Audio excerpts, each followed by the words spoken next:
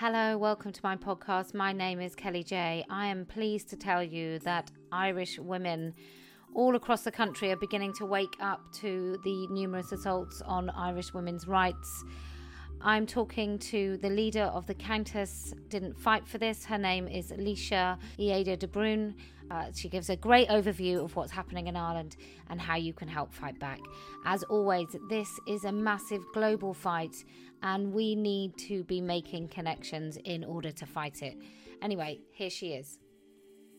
Okay, well, Leisha, thank you so much for joining me. Welcome to my podcast. You are the leader of a group called The Countess Didn't Fight for This, which is a great long name. Who are you and what is The Countess Didn't Fight for This? Where does that all come from? What do you do? Well, we are a voluntary, non-partisan advocacy group, first and foremost. We're all women from all walks of life, every part of Ireland. We're not Dublin-centric at all. We're people from everywhere, and a lot of diaspora as well have kind of joined the cause. And I founded the Countess because I felt it was really important to start a conversation in Ireland about issues around trans ideology and gender ideology.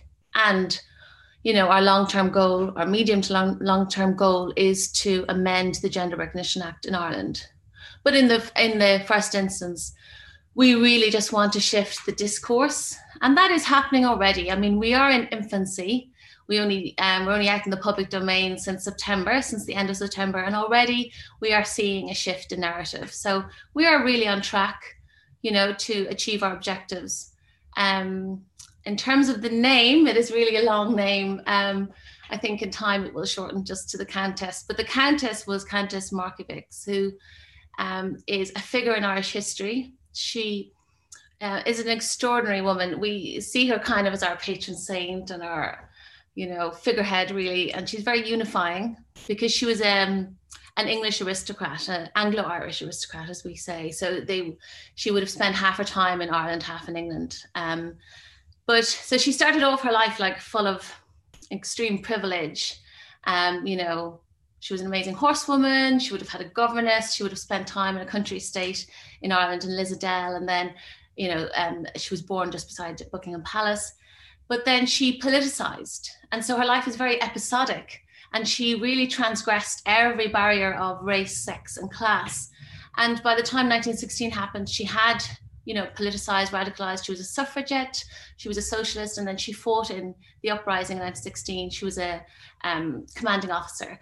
And for her part, the English government sentenced her to death. And that was she was pardoned because of her sex to a life imprisonment. But then she was released and re-imprisoned for her plot, her part in the German plot. And from her cell in Holloway prison, she fought and won a seat in the new government. And she is the first ever female minister of state of any modern democracy. Wow. So, extraordinary woman, yeah. Something to live up to. Yeah. How inspiring. It's quite astounding that she's not talked about more often. Maybe she is in Ireland, but certainly not over here. Well, that's sort of part of her story, and that's also why she resonates so deeply for us, because like a lot of post-conflict or post-revolutionary countries, when the dust settles, the men take control and they try to erase the part played by the women. And there were lots and lots of women involved in the kind of birth of the Republic in Ireland.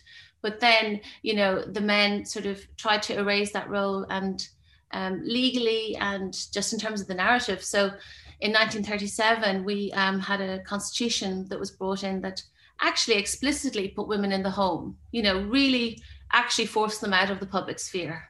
So that's another reason that she resonates, because, they tried to rebrand her as a sort of lady philanthropist. And she really wasn't, she was really quite a badass, really. Wow.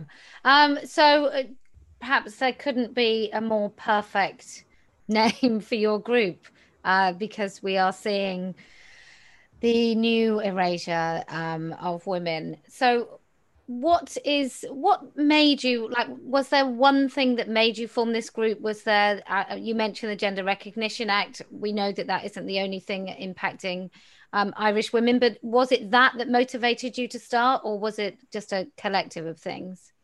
I feel for me that my own personal sort of journey with this was incremental, and there was a few different things that made me stop and think, whoa, that doesn't really make sense. I need to think about this more. And then I delved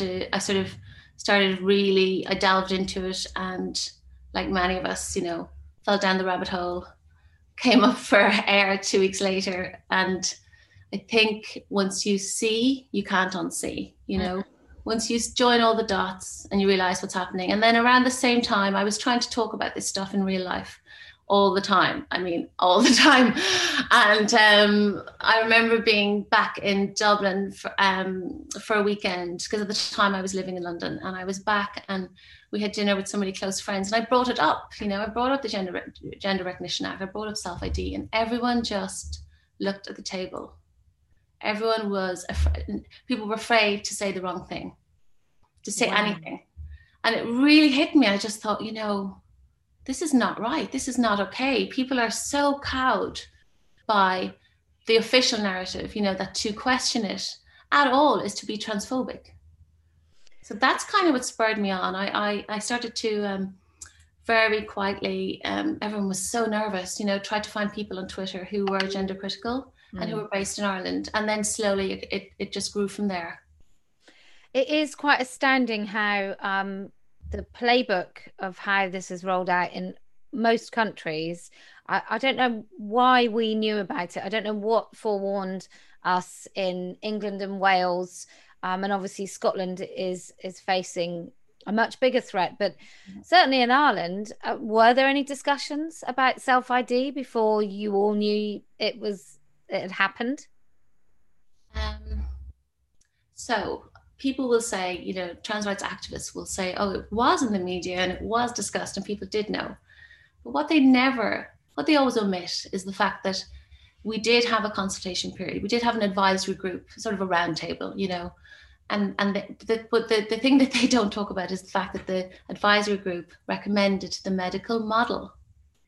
So that's what all of the work, recommended, and all the experts. And then at the very last minute, with less than a month to go on the clock in terms of the passage of this bill through the houses, and they switched to full self-ID.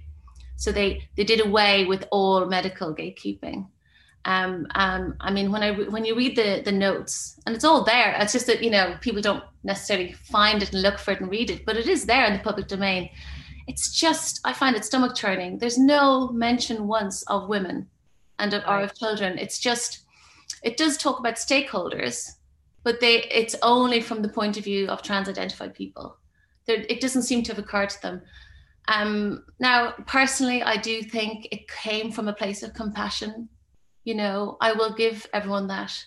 And I do think that, and I think it makes sense to me that it would come from that angle, because if you look at the jurisprudence, the case law that birthed self-ID, it is about, like, the English case, which is Goodwin and UK.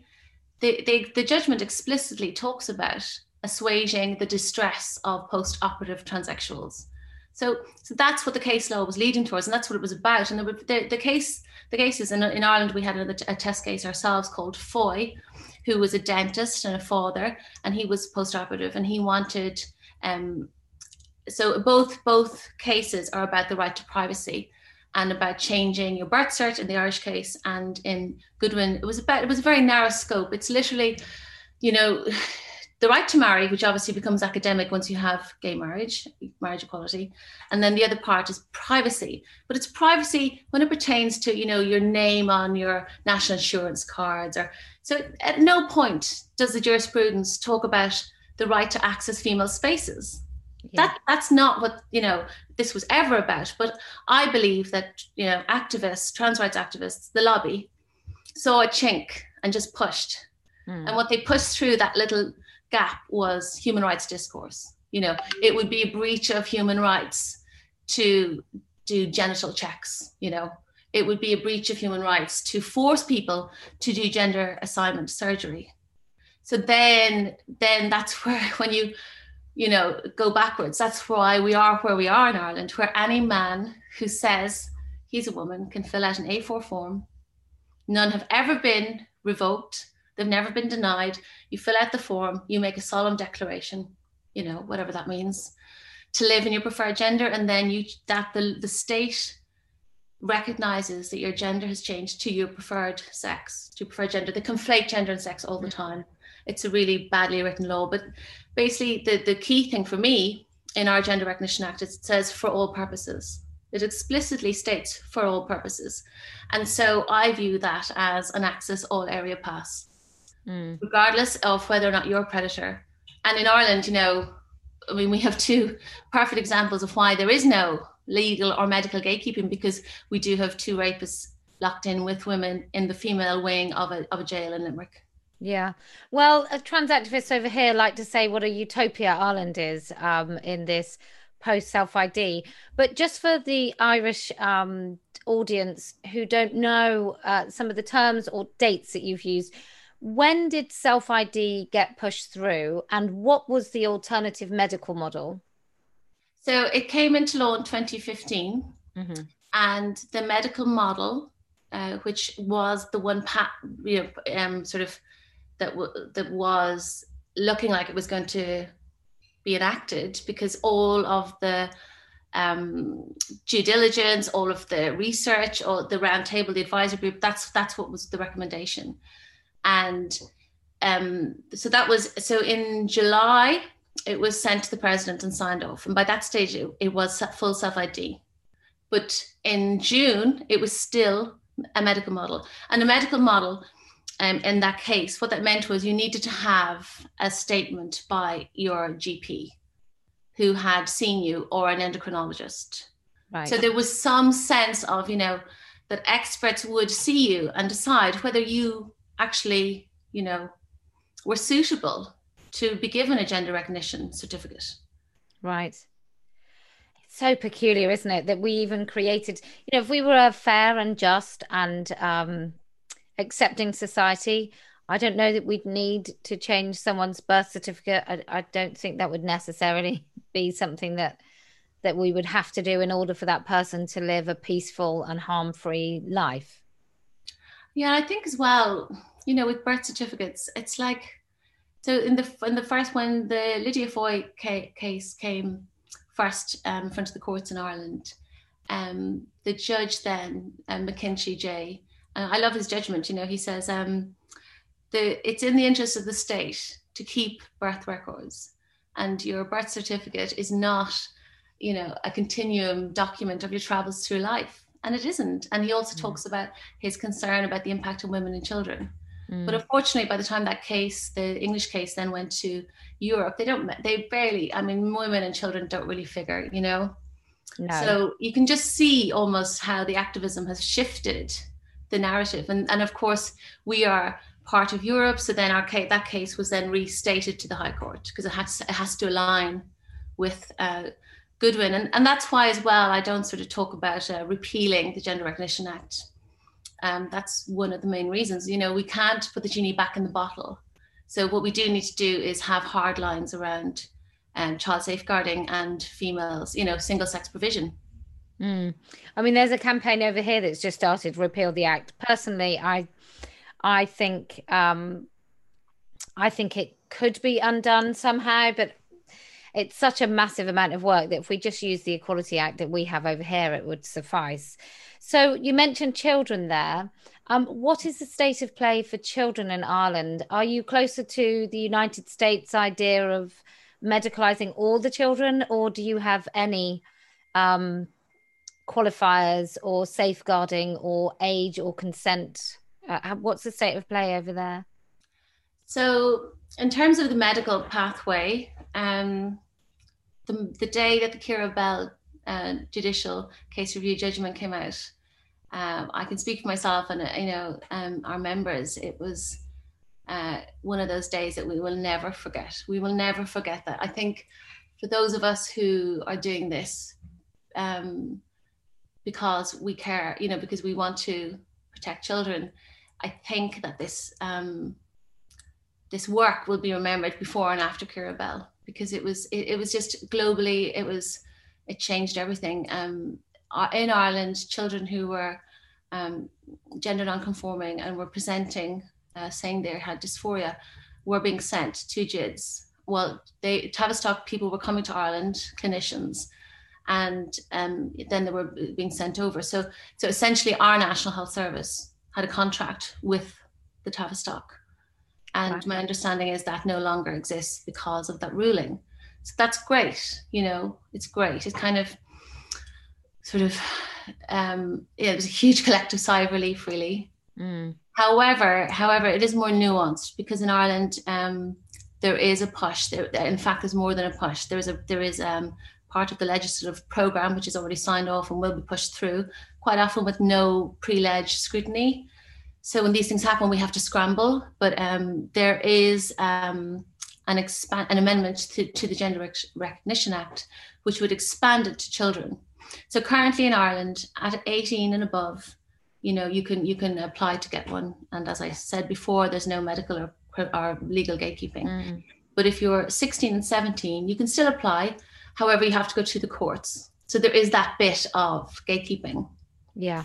So what the amendment will do is shift that downwards. So 16s and 17-year-olds will automatically be able to socially transition. They'll be able to change all the documents. I mean, when I think of myself at 16 with pink streaks in my hair, I think we all innately know as human beings that we cannot make decisions, lifelong decisions, at 16. Can you get a tattoo in Ireland at 16? No, you can't drink alcohol. You can't, our age of consent is 17. See, the thing is, they conflate it with this idea of agency, we need to center children. And I think at the heart of that is I don't know if it's on purpose or not, but there's such a misunderstanding of child safeguarding. Child safeguarding is not letting the child make the decision. That's actually the opposite of child safeguarding. It's centering them, but it's the adults making the decisions. And I really firmly believe that as well as the children in, say, for example, a school setting, the trans-identified child itself is not served and is not safeguarded if they are, affirmed when they say, oh, I was Alice last week, but now I'm John. Because there's no way back for that child. It's too public. It's, I don't believe it serves them. I believe that is a breach of their safeguarding too. And you can imagine in Ireland, this is what we're facing, that child, it's not just the school that will affirm them. It's not just, a kind of soft social transition. It is legally, in law and in reality. And we don't even know if there's any way back for them either. It's not written, certainly isn't written into the legislation. Mm. I interviewed Susan Evans, who I'm pleased to sort of list on my friends as one of my friends. And she talks about that moment that you affirm a child that is the opposite sex, social transition, you basically have committed the harm at that point, because you've told that child, you agree that child's body is wrong. And I just think the depth of that harm is profound. To sort of say to a kid, yeah, you're right. All the horrible things you feel about yourself, the external bits of your body, yeah, you're right. They are wrong. Yeah. Especially when, so many are autistic, so many have other mental health issues, girls especially cutting, self-harm. To just ignore all that pain and trauma and say, yeah, let's do this thing. And I completely agree with you. I find it, it's fundamentally wrong for me to encourage dissociation. We are at peace the more we integrate, our bodies and ourselves. And I think I do see this as, this will be the thalidomide scandal. This will, in 10 years' time, there will be huge inquiries. And I often wonder, all the people, on the other side, will they just have amnesia and pretend they never were, they never backed it? I just don't know, Well, I think Mermaids came out with something recently which was totally in opposition to everything they'd said before when they sort of said, oh, it might not be right for everybody, or we don't always have to affirm, or some other nonsense. Said they're not born in the wrong body, and by the way, we never said that. Yeah, that was right. That was right. Phrase was coined by you. I think that's part of it. We live in a post-truth world, sadly now, don't we? A little bit. So yeah. And if someone, if the person who speaks is not somebody that you're supposed to like, then of course everything they utter is an absolute lie.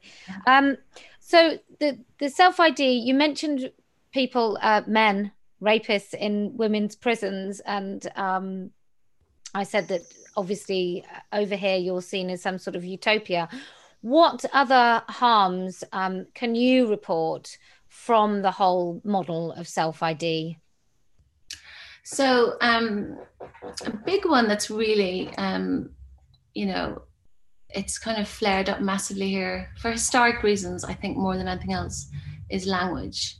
So what happened was the HSE, which is our National Health Service, quietly dropped the word women from their screening service, cervical screening service for women.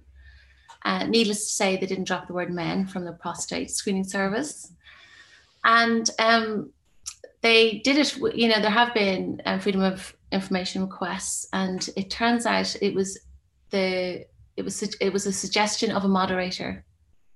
And then the moderator said, oh, they are whatever, happy with it. So, you can really, if you are captured, there's really easy ways of pretending you've got consensus or artificial consensus. So that's how they did it. And it was our very first action actually was back in September outside the headquarters. We were just appalled. I think for many women, it's quite visceral to be called anyone with a cervix. It's dehumanizing, it's insulting. I feel it's incredibly dangerous in terms of public health. I know that everyone with a cervix knows they're a woman, but I know that lots of women don't know they have a cervix. And, I'm not sure I did actually until I had babies. I don't know if I really subscribe to the idea that it's only, less educated or more, deprived women or women who don't speak English. I think it's, as I said, I think everyone with a cervix knows they're a woman. So, but for me, it goes deeper than that. Like the idea is that we are being told that if we use the word women, even in that field, which is a service just for women, that we are kind of creating pain for women who've opted out of womanhood. And I would like to see how those women have, how they're behind this. I don't believe it. I don't buy it. I don't think trans-identified females are the ones behind this. I believe, I know that the trans movement globally is led by trans-identified males. Yeah. And that they are triggered by any reminder of our biology. They don't want to be reminded of it. And for me, it goes even deeper again. Like the old system only, valued us as women for our fertility, for our ability to carry the young of the species. And in many cultures, that still is the case, our sexual purity and our fertility. That is our, our value. And first wave and second wave feminism, tried to give us our full humanity.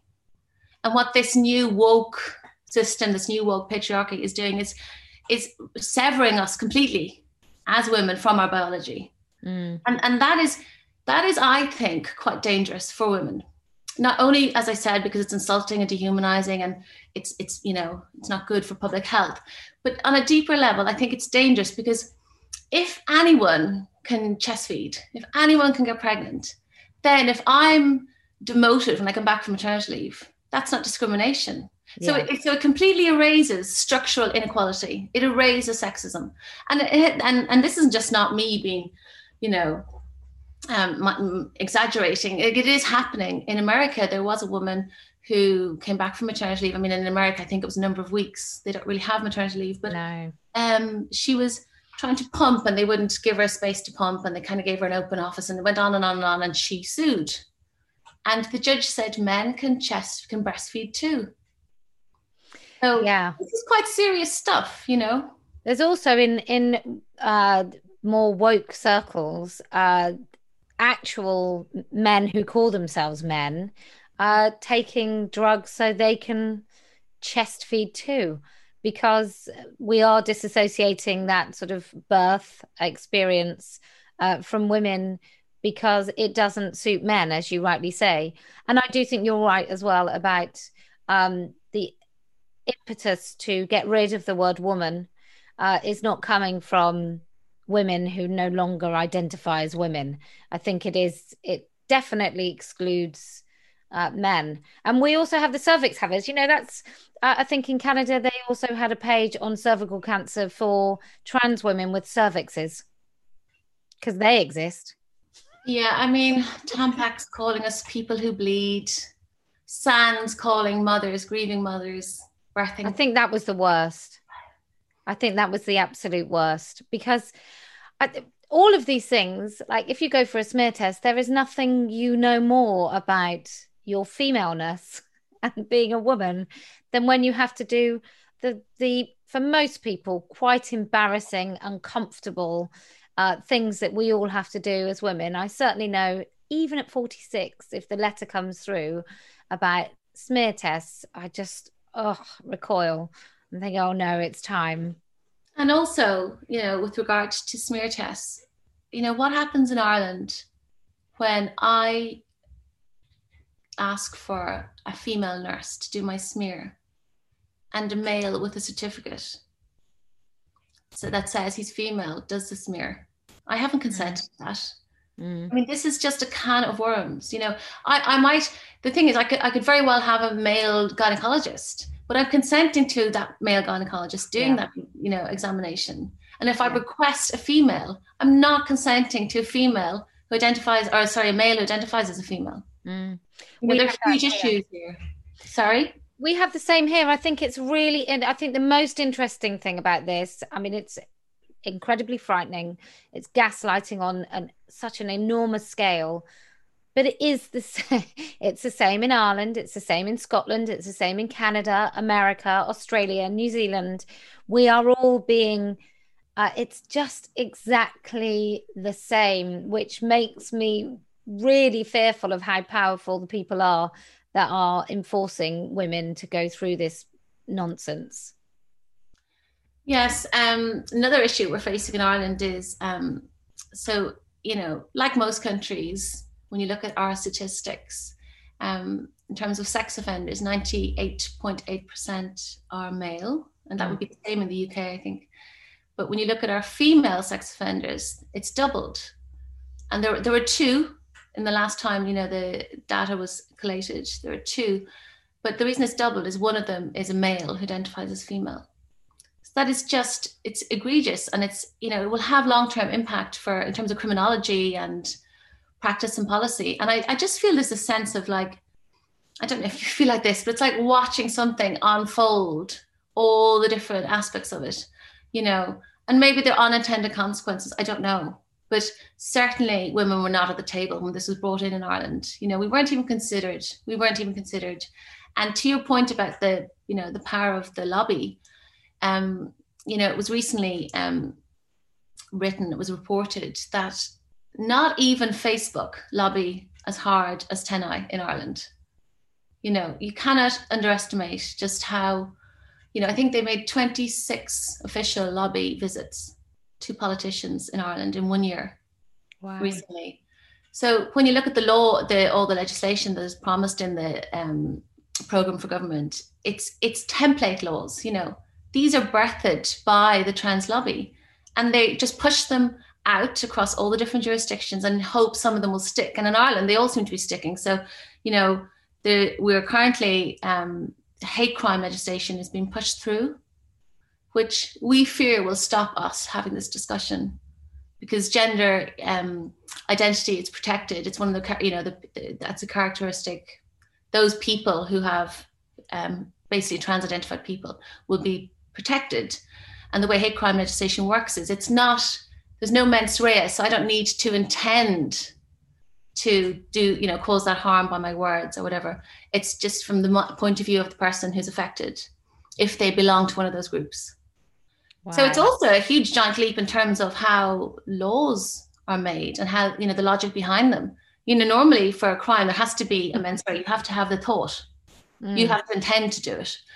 And also we will be campaigning against anti-conversion therapy, which, it's such a bogus thing. It's not like, we're in the deep South and parents who are born again Christians are trying to, bring their gay children to camps, Christian camps, to have them converted back to straight. I mean, that's what it sort of conjures up this sense, but in actual fact, it's stopping therapists offering anything other than the affirmative approach. Mm. And that is the actual point of the law. It's not really, it's nothing to do with the gay conversion therapy, because like you say, I think it's incredibly rare and it's so frowned upon that you probably don't even need to make it illegal for it to stop.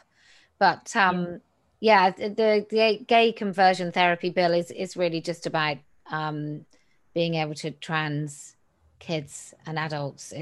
There's just Trojan horses all over the place, aren't there? Yeah, it's quite sneaky. It's kind of sort of bringing something and people go, oh yeah, that sounds, yeah, of course, yeah, I totally agree with that.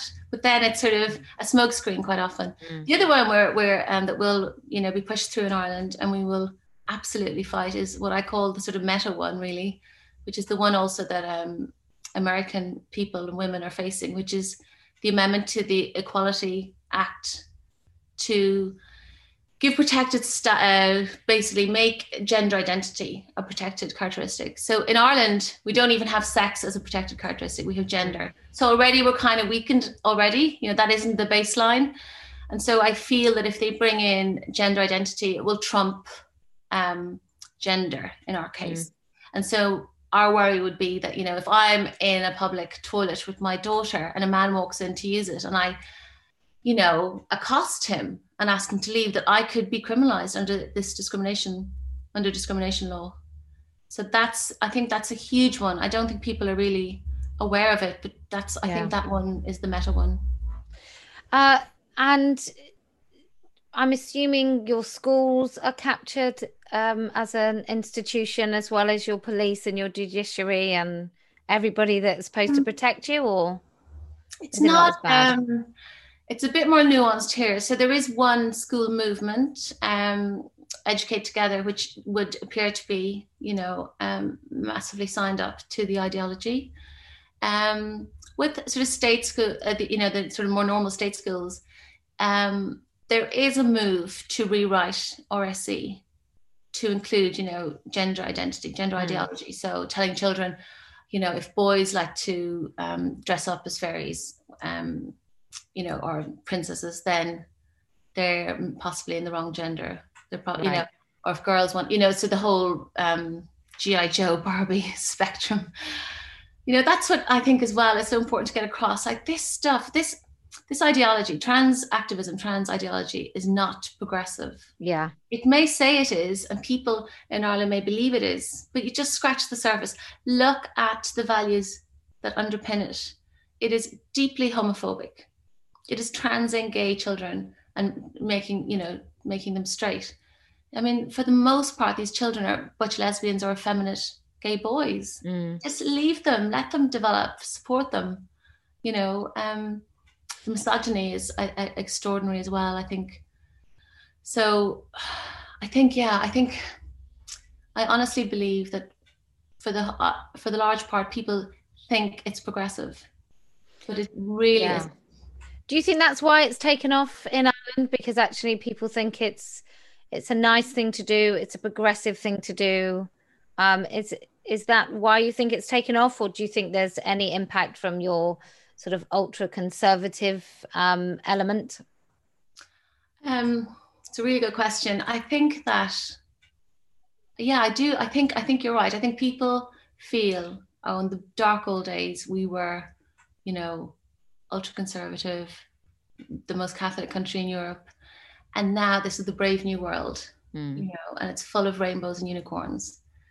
And there's, the thing is also, it's so easy, for people with no skin in the game. Why not? Of course, sign up to it, And it's very much framed as, in the public imagination and in the official narrative, This is about being kind to a tiny percentage of deeply troubled, deeply vulnerable people. And it's so important to try to get across that it isn't about a tiny handful of post-operative transsexuals, because that's what people believe this is. This is about the ability of any man who says he is or fancies it to fill out a form and become a woman for all purposes. And that means the end of single-sex provision. It means that your daughter will be playing football with a man, or a male body on her girls' football team. Mm. It's really interesting that self-ID went through before women had reproductive rights. That just tells me that there is an overtly sexist foundation there, because those two things, if you're talking progressive, then surely it would be a faster win to get to women being able to have autonomy over their own bodies than men to be able to invade women's space and call themselves women. Yeah, I feel like it's so telling, that timeline. And similarly, actually, in Argentina, in Argentina, they just got reproductive rights last week. And before that, they had a man playing on their ladies' soccer team. I totally agree with you. I think what underpins it, I think I have a theory as well that if you do not believe that women have full humanity, then you know what? This ideology fits you like a glove, because that's why it just fits like velvet, if that's what you feel. Now, you may feel that on an unconscious level, it may be deeply internalized. But when people say to me, oh, it's very complex, I just feel like saying it's not really complex. It's complex if you fundamentally believe that the feelings of men and keeping men happy is more important than the lives of women, the safety and dignity of women. For sure, it's really complex then. And and you see cognitive dissonance in people. Like I really was, I think, naive. I really believed that once we got the word out and everyone knew that the people in Limerick Women's Prison were fully intact males, first and foremost, that one of them was in the middle of a criminal trial for rape, for sexual abuse, sexual assault. And he still got the certificate in the middle of live proceedings, criminal proceedings. They would go, oh no, that's, no way. Or in the case of the other person. Now, it's important to note there are others, but they're the only two that the media have kind of become aware of. Yes. Because it's very controlled. There's a gagging order around the second one, so I have to be very careful. But they're a very deeply disturbed young person. They tore the eyelid off their social worker. They were turned down by the Tavistock for not having dysphoria. So, and they're clearly a clear and present danger to the women in there. And so I really believed once people would hear this, they would go, oh, no. That's just so blatantly wrong. But some people still, and I think that's because of the messaging and the internalized conditioning, particularly women, we've been conditioned into sort of wanting to please men, wanting to be kind, wanting to be nice. And it's very powerful. Don't you find, I find when I sort of point out that these men are in women's prisons or allowed to be in women's spaces, that people often use the argument, well, women can be violent as well. A person is violent. It's not necessarily a man. And I'm like, well, the statistics say it is more likely to be a man. And so you can't, all of these things are sort of seemingly being really well erased in the conscious mind that actually men are more dangerous. And we know that because even the people that say about a man in a woman's prison, we know that if they asked for a babysitting service and a man turned up, they'd be less inclined to leave their children. Yeah, well, that's, I think, part of that as well, I think, is unfortunately those women in jail are dehumanized by the culture. Yeah. So there is a sense of, that will never happen to me. I don't relate to that. That's nothing to do with my life. But of course, I will protect my own precious children, and people naturally, yeah, you're absolutely right. They're not going to necessarily want a male childminder, nanny, babysitter. But so there is a disconnect there. Yeah, it's sad. We've done some work, looking into the lives of women in prison in Ireland, and there's so many startling things. But the number of women incarcerated in Ireland has jumped tenfold in 10 years. And to your point of, there's this idea that male violence doesn't exist anymore, there's also a sense of a kind of hardening towards women and mothers, I feel, in the culture. I mean, because 80% of those women in jail are mothers, and right. The vast majority have 3 or 4 children. And they are kind of the dispossessed, they're there for not paying fines or, like they're not violent criminals for the most part. And they tend to do short sentences, but they go back in, they go out, they go in, they go out, they go in, because their lives sort of fall apart once they're inside, So a man in jail, so this is what some of the research, said, this prison expert said, when a man's in jail, if he wants a new pair of Nikes, they come on the next visit. There's a support network and his children are being looked after and family life continues without him. It's waiting for him when he's on release. Whereas a woman goes into jail, a mother, her family life falls apart. Her children are put into care, her bonds with her children. So, yeah, I mean, I think that's the thing to try and get across, the juxtaposition of violent criminals with the most vulnerable women in society. And even if, it doesn't need to be that one of them gets raped, as the judicial case review in the UK that will imminently be heard, shows that woman was raped by a trans-identified male in prison. But even without that happening, I mean, I just think it's psychological torture for those women.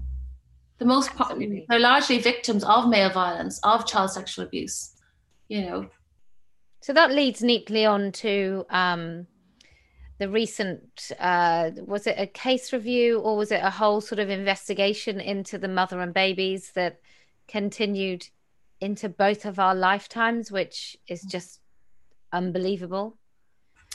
So yeah, the Mother and Baby Commission report was finally published after many, many, many delays. And even though we would be aware of this issue, this scandal, this was the first time the testimony of all the survivors was collated and sort of expressed through this report. So it was delayed and sadly it was leaked to the press before the survivors read it. It was sent to the survivors with a Zoom link. I mean, many of them are illiterate because they were incarcerated.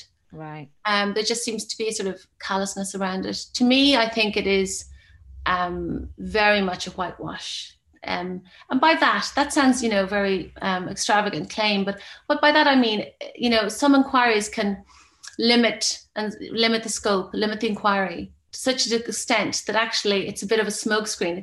It appears to be in good faith and very legal and proper, but in fact it's there to really protect the institutions involved. Yeah, like Bloody Sunday, like Grenfell, like Hillsborough. So it's almost a mechanism, and why wouldn't the state try and protect itself? The same two parties that oversaw and funded the system are still in power in Ireland. We would be naive if we thought, they wouldn't try and limit the damage and want to sort of make it go away. And our Minister for Children, the current one, the incumbent one, I do believe that the previous one really did her best. And, she spoke to the Pope when he visited and she asked about reparations from the orders. She spoke with survivors a lot. She tried to center them. But the current minister tried to seal the files. So this has sort of not been reported anymore. But just before Christmas, he tried to push through legislation in only 9 sitting days to bury the files for 50 years, by which case the survivors would be dead. I just find that so breathtakingly callous, because people are still trying to trace their birth mothers, and birth mothers are still trying to trace their birth children. And I know it's complex and some survivors don't want to be traced. I know it is a very nuanced, complex area. But to rush through that legislation, so there was absolute outcry. However, now with the report, what is being said is, we will try to enact legislation by the end of the year that enables more efficient tracing. Because what's happening is survivors are trying to find their birth cert. They're doing freedom of information requests, and they're not getting the information they need. It's really, really difficult. So, I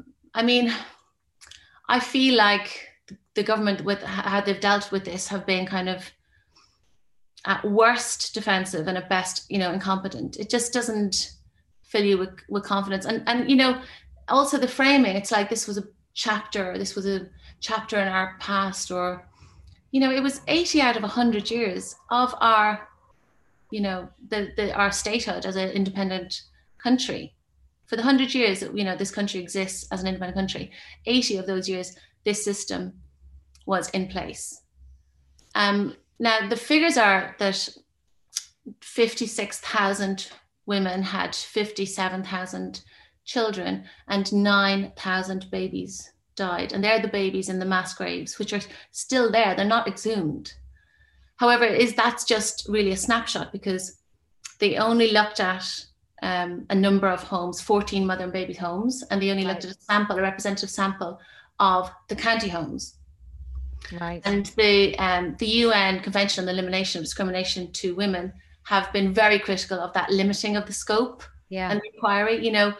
It's to me, it's something so serious, so grave, so egregious, such a stain on our kind of collective consciousness. Why would you not want to, well, firstly, find all the mass graves? Like the UN have the assets and the capability to do that. So you have to wonder, is it because there's no political will to actually find all those mass graves? Yes, I think is the short answer. It's interesting, isn't it? Because if this was one case, so if one police force came across one case of a girl being sent away and being abused and her baby being taken from her, the malnourishment of that child, or just neglect, or whatever led to that child's death, and it was a cold case, then somebody would fight tooth and nail to solve it, to find out what happened. But it happened to so many women. It's almost like, I don't know. It's like it hasn't really happened to individual women, and there aren't individual stories, and there aren't individual sort of families grieving. It's a peculiar thing when you get to such large numbers. Yeah, and systemic, and I think there's layers and layers of shame and trauma for the survivors, for the adoptees. It's very complex. One thing that really struck me, and they question if adoptions were forced in the commission report, and you think, how can a woman in that circumstance sign that paper? It was done under duress. They also call the houses refuges. And I feel as well, families handed over those women. They handed them over, and when they tried to escape, if they did, they were rounded up like cattle, and brought back. I think, as you said, if it was one case, there'd be outcry, but it's so complex, and it was a triad really of state, society, and church, and it wouldn't have worked if there wasn't full acquiescence from each one. But I certainly feel that it suited the state. They didn't want to build a full welfare state. They didn't want to build a system of social care. They outsourced it to the religious orders because it was cheaper, and it just made the problem go away as they saw it in their eyes. So in a way, we're all complicit, and that's why it's such an important thing to get right, I think, rather than kind of minimize in any way. I think it's really important. What happened to the boys or the men who were fathers of those thousands upon thousands of babies and children?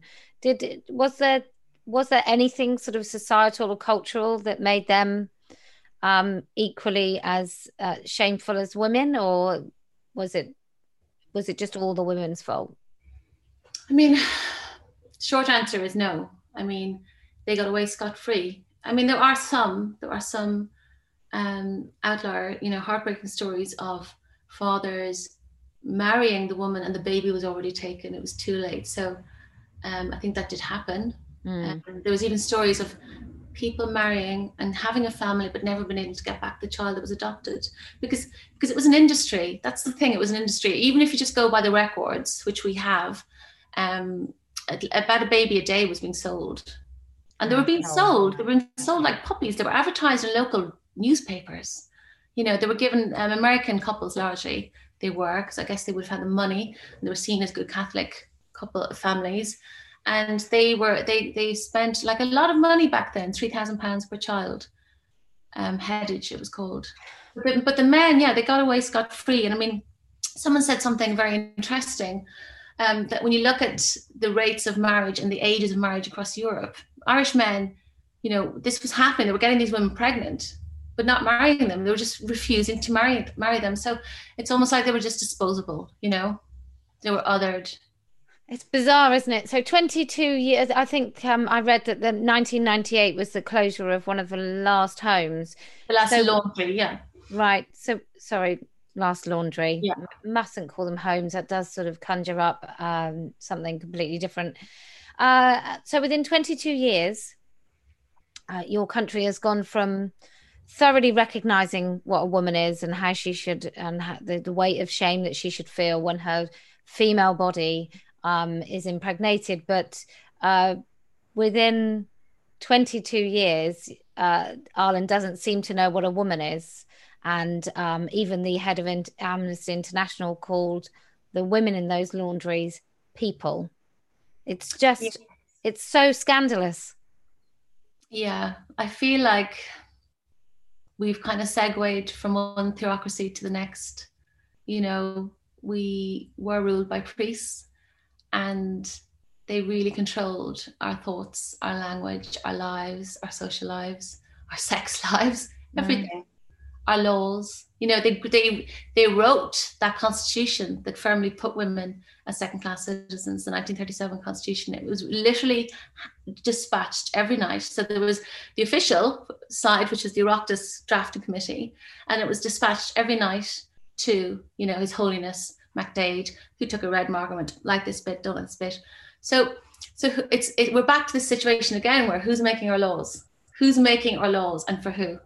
And yet again, we have the new priests, you know, controlling our language, our laws, writing our laws. Okay. So we know that we are in a despairing situation in Ireland where you are going to watch your rights be taken from you. But there is hope because Irish women have groups like yourself. So I'm assuming that there are many Irish men and women actually becoming aware of what's happening and needing to know the small things, the medium-sized things, and the very big things they can do to fight against it. So if we start with somebody who is too embarrassed to be out, too fearful of their jobs, what are the sort of the behind-the-scenes things that they can do? I always think it's really, it seems like a small thing, but it's quite powerful to discuss this in real life. I'm not saying, you know, take a risk and put something on Facebook, but, you know, just talk to people in your daily life, explain, you know, the reality of what's happening.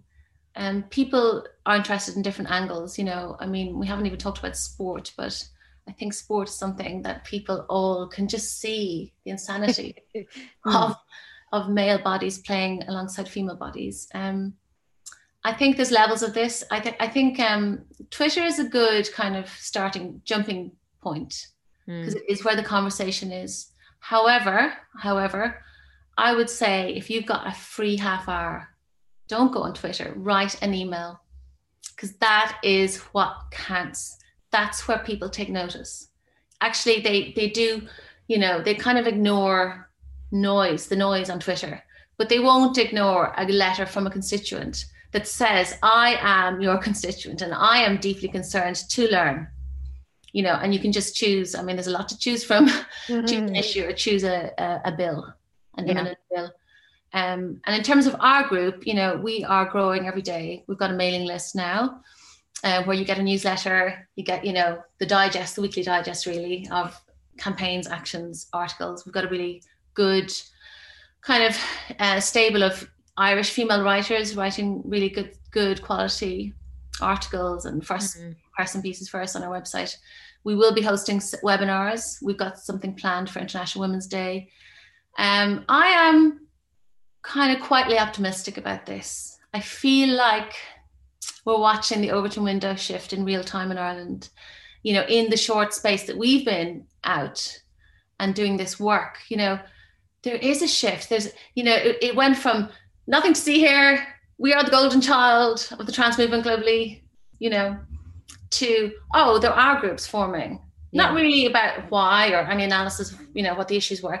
And that's now shifted to, recently, so we were kind of called TERFs and TANs, and we're always called British. Like there's this awful trope.